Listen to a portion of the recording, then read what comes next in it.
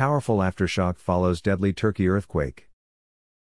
A strong 5.0 magnitude aftershock was detected off Turkey's Aegean Sea coast. The tremor followed the catastrophic earthquake that killed at least 27 and injured over 800 across Turkey and Greece yesterday. The aftershock was reported by Turkey's Disaster and Emergency Management Presidency, AFAD, early today. It was not immediately clear whether the tremor inflicted more damage on the country. The devastating earthquake, measured 7.0 by the United States Geological Survey, USGS, struck the Aegean shore on Friday afternoon.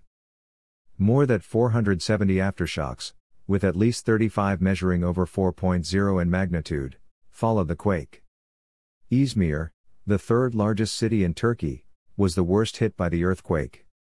Several multi-story buildings have been reduced into rubble, with dozens of people trapped inside.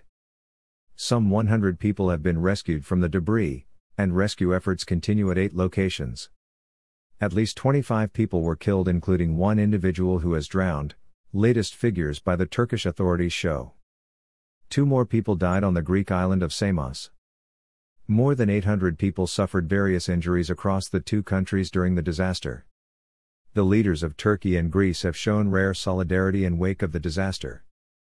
Greek Prime Minister Kyriakos Mitsotakis and Turkish President Recep Tayyip Erdogan spoke on the phone, expressing condolences and offering help to one another.